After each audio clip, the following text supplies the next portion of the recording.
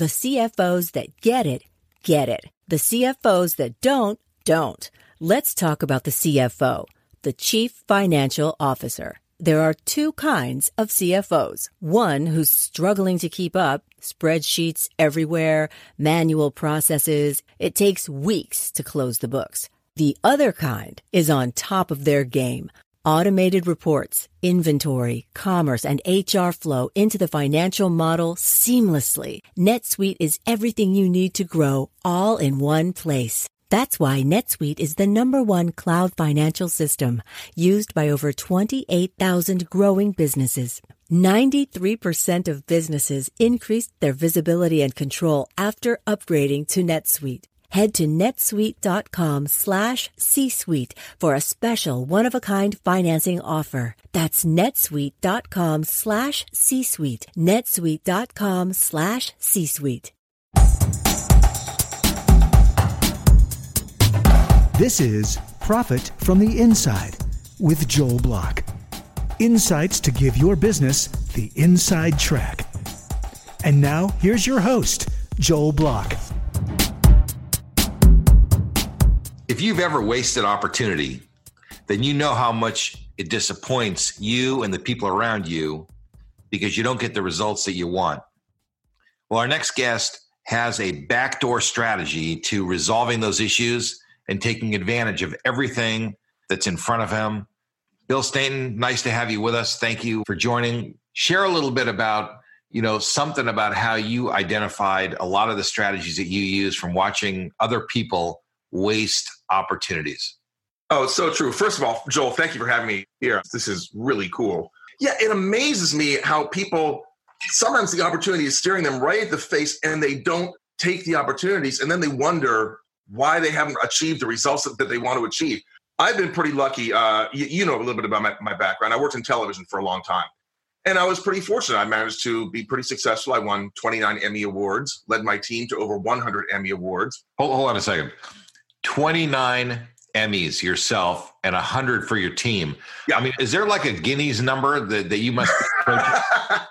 I don't know where that is in the books, but we did pretty well. Basically. There can't be that many people have more than you. Put it there like aren't that, too right? many, I don't think. I've got a couple of them back there. Now, but that all started, my very first TV job was in my hometown, little town of Lancaster, Pennsylvania, Amish country. Not exactly the best TV audience because they don't watch a lot of TV. But I got hired as a secretary and, just answering mail. That's it. So my very first day there, 5 o'clock comes around. It's quitting time. Everybody else goes home. I go up to the engineering office and say, hey, do you guys have a manual for the editing machines? They said, yeah, here you go. So when everybody else went home, I stayed there all night teaching myself how to edit. And I did that for the entire week. And then the next week, I did the same thing with the cameras. Teach myself how to shoot video with the cameras, with the professional cameras. And then I waited for somebody to get sick. And eventually, somebody got sick. And I said to my boss, a guy named John, I said, John, I think I can pull this off, because otherwise we were going to lose the shoot. I said, I think I can do it. Why don't you send me out? I'll shoot it. I'll edit it. And if it sucks, then you're no worse off than you are now. And it didn't suck, and it was actually pretty good. So because of that, I now have 29 Emmy Awards because I took the initiative. Here's the thing that amazes me, though, Joel. So for 15 years, I produced this comedy TV show in Seattle, which is where the Emmys came from. And for 15 years, I hired interns for the show. On the first day of every internship, I would sit down with the intern and say, look, you've got the keys to the entire building. I mean, they don't actually have, you're not going to give the intern the keys. We're on this comedy show. Yeah, you've got access. We're on this comedy show, but if you want to set up an interview with the news director, I'll do that for you. If you want to talk to the main anchors, I'll set that up for you. If you want to talk to, the camera people, whatever you want to do under your internship, if you want to write some sketches for the show, it's a comedy show, fine. In 15 years, not a single intern took advantage of that. How do you not take advantage? These are people who want to work in television, and here they are at a major station in a major market, Seattle. It's not New York or LA, but it's the number 12 market. And I'm basically offering them the keys to the kingdom. And I do that for 15 years, and not one took advantage of it. How is that possible? Why they don't get where they want to get? Listen, a couple things. One, you're talking about going the extra mile, which is really that's absolutely a success factor. I mean, absolutely 100%. People who are successful go the extra mile. That's number one. But not going the extra mile, wasting that opportunity is just the fastest road to disappointment. So they sit around and they go, I just wonder why I'm not getting promoted. I wonder why nothing great's happening to me. Right. I wonder, well, you got to point the finger at yourself first. Instead of saying, these people aren't nice to me. These people don't like me. These people, what have you done? Salespeople all the time. I don't know if you had salespeople that said, I want this high commission. You know what? Yeah. I'm not prepared to give you a high salary or a high commission. I'll tell you what, let me see what you can do. You bet on yourself first. You go first. And if it works out, you'll be so valuable. I will not be able to convince you to stick around. Right, exactly. It's like the old adage of the person, sitting in their cold living room, looking at the fireplace saying, if you give me more heat, then I'll give you more wood. It's like, no, that's not, it doesn't work that way. There are people say, if you paid me more, I'd work harder. No, it doesn't work. You've got it exactly backwards. Yeah, well, there's something about people who are successful that kind of understand that they have to bet on themselves first. Yeah. Then they find themselves in a position where people want their services and they end up in the driver's seat and they can call the shots and ask for what they want. And we live in I don't know, there's something that's happening in our culture where people just think that they're entitled to special treatment or whatever. But the truth is, the world doesn't work like that. No, here's kind of a rule of thumb that I think holds. I can't think of any exceptions. That you should always be more valuable than your compensation. You should always be providing more value than your compensation. Because otherwise, if you're providing less value than your compensation, then you're expendable. It's funny. I would say from an employer's point, I love that, by the way. And I think you're right. That's a wonderful attitude. And every single employee should have that attitude.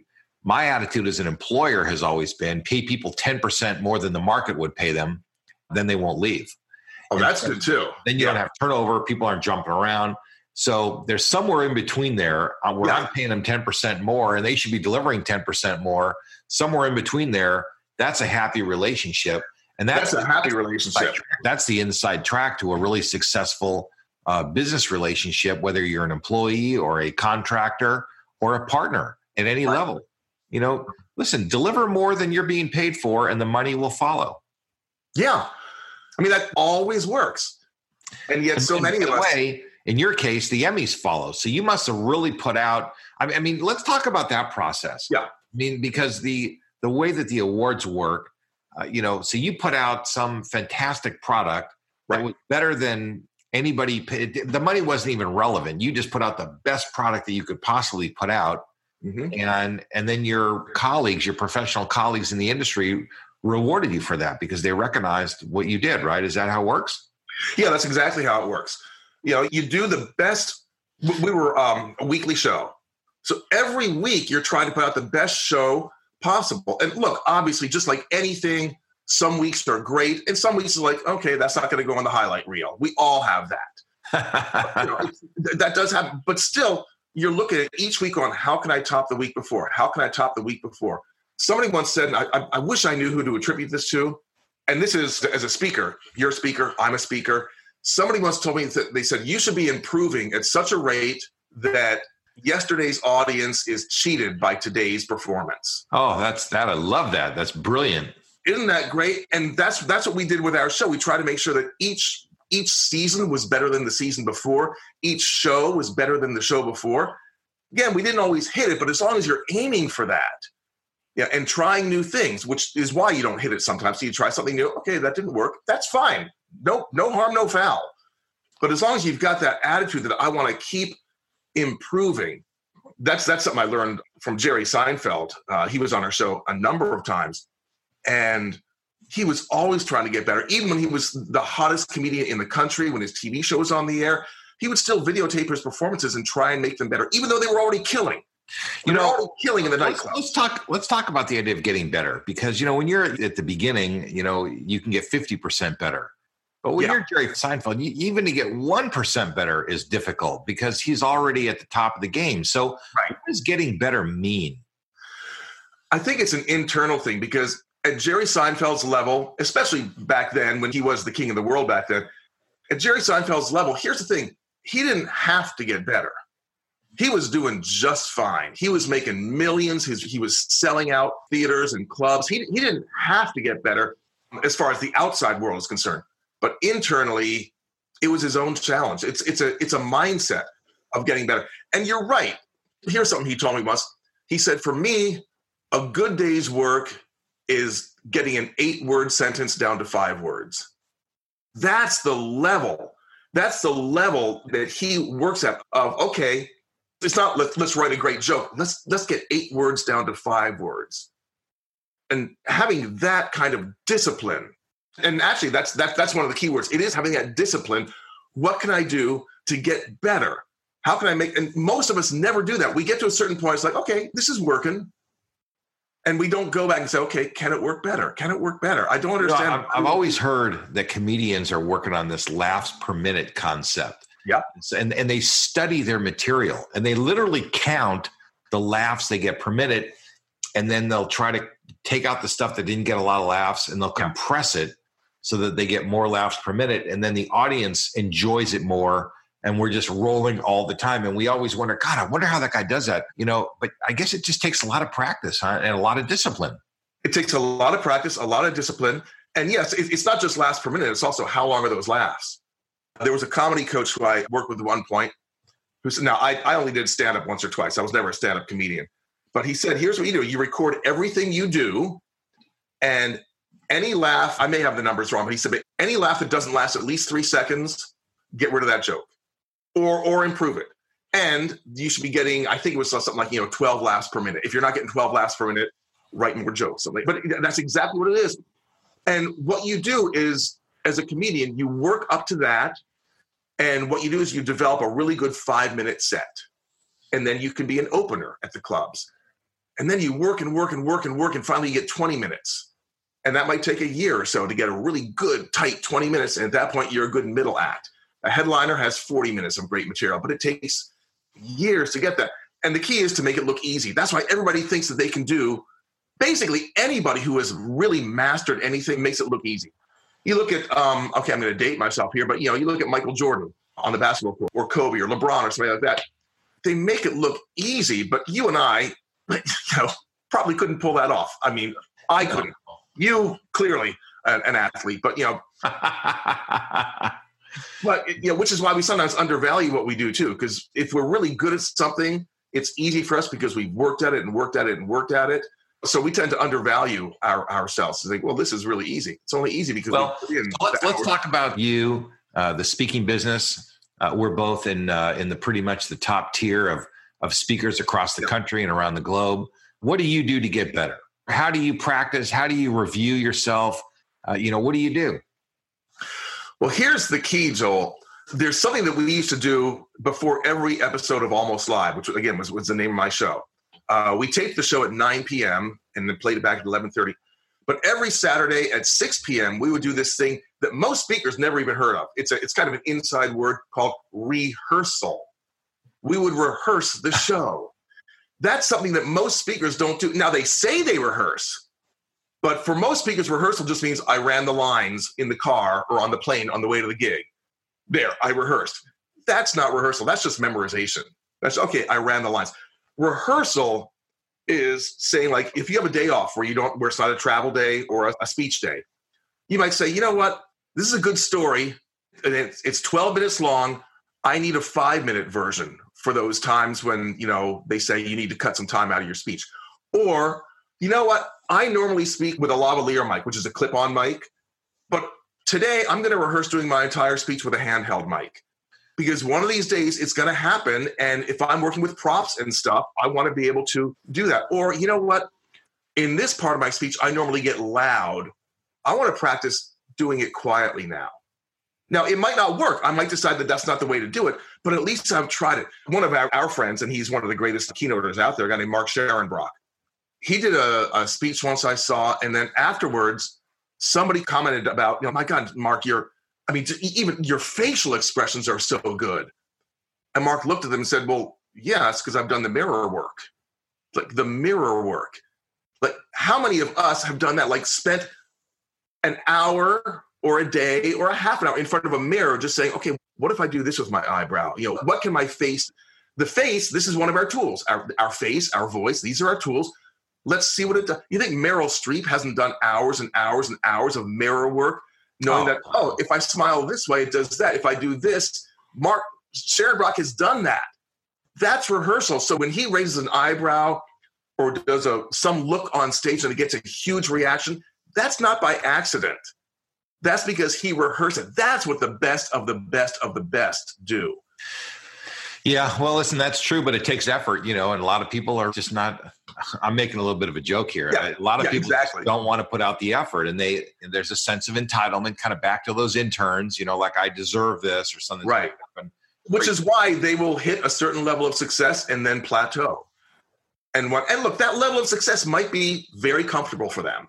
It's like, okay, no, I'm doing okay, but still, it's a plateau. You're not getting. There are some lessons you learn early in your career. When I was a young accountant at Price Waterhouse, computers were brand new in 1985, and somebody said, "Listen, Joel, there's this program called Lotus. We want you to learn it. Go in this closet and don't come out till you know how to use it." I was practicing all day long. Joel, have you ever considered that maybe they just wanted to get rid of you for a little bit of time? That's possible. I wouldn't put that behind anybody. I wouldn't put it past them. But then when I'd go home, I took my little check register from my checkbook and I put that on Lotus. And then I put my bills on Lotus and I put this on Lotus and I tried to put recipes on Lotus. Everything in my life was focused on it.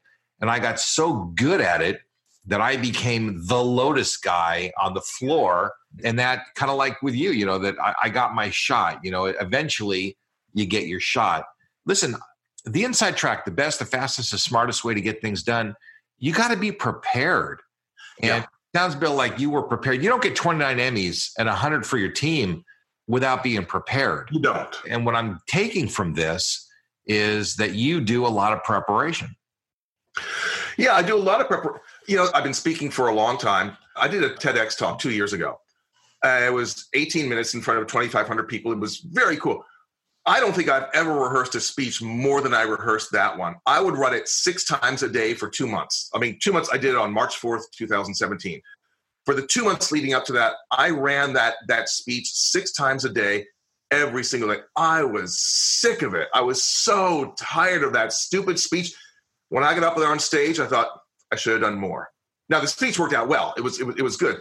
But I didn't regret a single one of those preparations. Now, I've gone the other direction. I've gotten up in front of an audience and thought, I don't own this yet.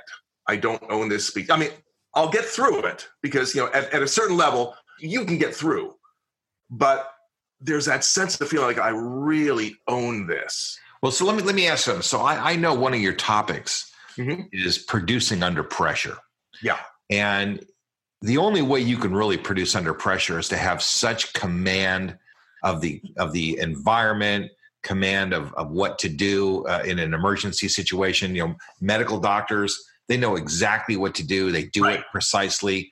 And that's a lot what the live TV environment is. That's a pressure cooker environment. Talk about that. Yeah, well, because what I was doing for 15 years, my job was literally to produce under pressure. I was the executive producer of the show. My job was to produce the show under pressure. There's the pressure of the clock. The show is exactly 27 minutes and 55 seconds long. You can't be a second short. You can't be a second long every single week. It airs at exactly 11:35 on Saturday night. You can't say, oh, I'm not quite ready. Give me another 10 minutes. Nope. That's it. You've got a live studio audience there. You've got your cast and your crew looking at you if something goes wrong because you have to fix the problem.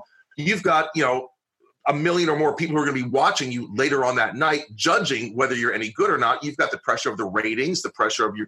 So there's a lot of pressure there. Look, I'm not leading military campaigns, but still there's a lot of pressure there. And I remember the very first time I produced that show, I didn't know what I was doing. We talk about imposter syndrome. I really was an imposter. I'd never produced a show like that before. And things went wrong and the pressure got to me. I didn't know what I was doing. And it took a while. Our very last show that we ever did, 15 years later, a friend of mine was in the audience and she'd never seen me in that environment before. And she said, you owned that studio. She said, I've never seen you like that. And the difference was over those 15 years, I had the experience. I'd seen everything. I knew what I was doing. And I could not wait for Saturday night. I mean, I'm like, bring it. If there's a crisis, I welcome that. Wayne Gretzky, the hockey great, was asked once, like, what do you do when it's the final game, it's the Stanley Cup Finals and the clock is counting down everything. And there's thousands of people in the stadium cheering and booing and whatever, because they're trying to distract you and all kinds of, everything's on the line and the puck gets passed to you and everything comes down to this second, this moment, this one shot. Everything comes down to that. How do you deal with that pressure? And I love what he said. He said, I live for that moment. I live all season for that moment. And it's because he knows he's good. He's done the homework. He's done the preparation. But for him, it's like, that's my chance to shine. That's not, that's what I live for. And that is backwards of 98% of everybody else. Everybody else, they run away hoping that never happens to them. Right. And the great of the great of the great live for the moment. They've prepared their entire career for that particular. I love that. I just think you're so on target. Thinking about this is fantastic. Yeah, it's not just producing under pressure. It's actually thriving under pressure. It's welcoming the pressure, because that's where you get to show that you are the guy. By the way, that makes you even better, because when you thrive and love that environment, you do even better. If you don't like it, you're going to run away from it. So. Right. Everything kind of, you're either moving totally forward or you're totally moving backward. And looking forward to it, practicing, preparing, and thriving in that moment absolutely makes you better. And what an awesome concept. I love it. And it's those pressure moments that really identify and magnify your abilities. So here's the myth about producing under pressure. We have this mythology that there are certain people who rise to the occasion, who do better under pressure. They do their best. And the research doesn't back that up. The research doesn't back it up. If you see Roger Federer make this incredible shot, in the Wimbledon finals, it's like, well, he's made that shot 1,000 times before in practice. He's not doing anything that he couldn't do before. So he's not rising to the occasion. Here's the key. The people who really produce well under pressure, it's not that they're rising to the occasion, it's that they're not falling, because most of us choke. It's that they're just not choking under the pressure. Like, so if let's say you're a professional basketball player, I'm using a lot of sports metaphors, but you're a professional basketball player, and the whole game comes down to you making this free throw, and you make the free throw. That's not superhuman. You know how to make free throws. I mean, how many free throws have you practiced? Hundreds of thousands, probably, and you're hundreds of thousands. Exactly. So it's like, you're not doing anything you're doing what you could normally do, but you're not choking under the pressure. I mean, you're doing. There are certain positions and I think sports is a great metaphor for business and everything else. Yeah. But a field goal kicker has to be among the most pressure cooker situations. Yeah. Golf, a lot of other things that happen, even free throws are tough. And what's different about those, most sports, something is happening to you and you're reacting. But free throws, golf, kicking, those are you're just standing there and you go into action and you hit a stationary ball. Yeah, yes. That's a lot harder than responding to something reflexively. Yeah, exactly. It is. But that's why it helps to, have think done that it. Those people, that there are some people that were just born for more pressure than other people, or do you think that it's a learned skill? I tend to think it's a learned skill. I actually think most things are learned skills. There's a book called like The Myth of Talent or something like that. I can't remember the title, but it says basically talent is really a result of your environment and doing something a million times. They even talk about Mozart now. Anyhow, I tend to think that we use either you're born with it or you're not as an excuse sometimes. Yes, some people do have more of a natural ability to do certain things, but you can overcome that with ambition and with hard work. Now, there are certain natural things. Look, I'm 5'8". I was never going to play in the NBA. I'm not like Mark Eaton, who was a previous guest on your show, who you and I both know, 7 feet tall, whatever, 7'4". So clearly there are some natural things there that you're born with. But the question is, no matter what you're born with or aren't born with, what are you going to do with it? That's really what it comes down to. You and I both know people who may not have the best natural ability, but they're just killing it in their profession because they just work harder. So I don't know. I don't know if there's a specific answer to that. But Yeah, that's awesome. One other thing, I know you talked something about connecting the dots. What is the connect the dots thing for you in your world? What is that about? Connecting the dots to me is huge, and I don't understand why more leaders don't embrace this concept. Here's what I'm talking about. I speak a lot about creativity and leadership because my years producing Almost Live, I led an incredibly creative team. And our job, week after week after week, was to be creative on demand, whether we felt like it or not. So where does that creativity come from? And most people think that creativity is the spark that happens to like the gifted few, the creatives, the artists, the poets, the musicians. And all of a sudden a spark comes and go like, ooh, there's the creative idea.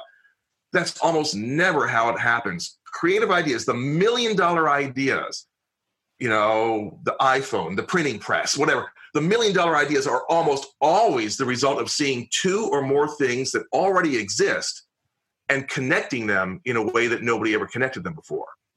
So it makes sense. So those two or more things are dots. It's like you have all these dots. Every person you meet is a dot. Every book you read is a dot. Every place you travel to, it's a dot. It's experience. It's things you have in your brain. It's these resources. It's these dots.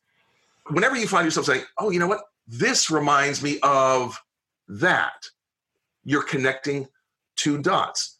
I tell the story. There was a Trappist monk. He died a few years ago. And he taught a course in a small liberal arts college in Oregon. And the course he taught was a course in calligraphy. He's a Trappist monk. He's good at calligraphy. And his course was being audited by a guy named Steve Jobs, who had another hobby with computers. Cool.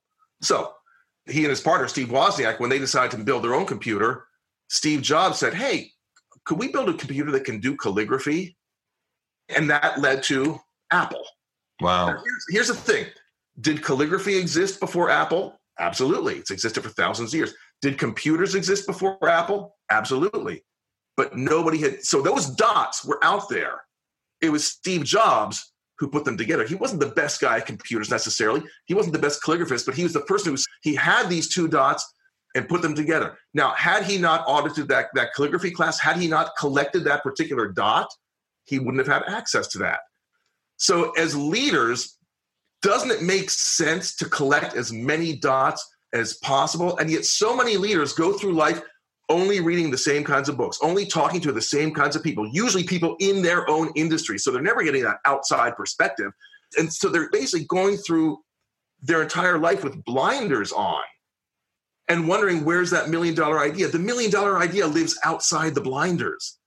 That's where it comes from, looking at something completely different from your industry and going like, ooh, how can I apply this? How can I connect that dot to this? Let's say you go see a great concert. You go see, again, I'm going to date myself. You see Springsteen because he's amazing in concert.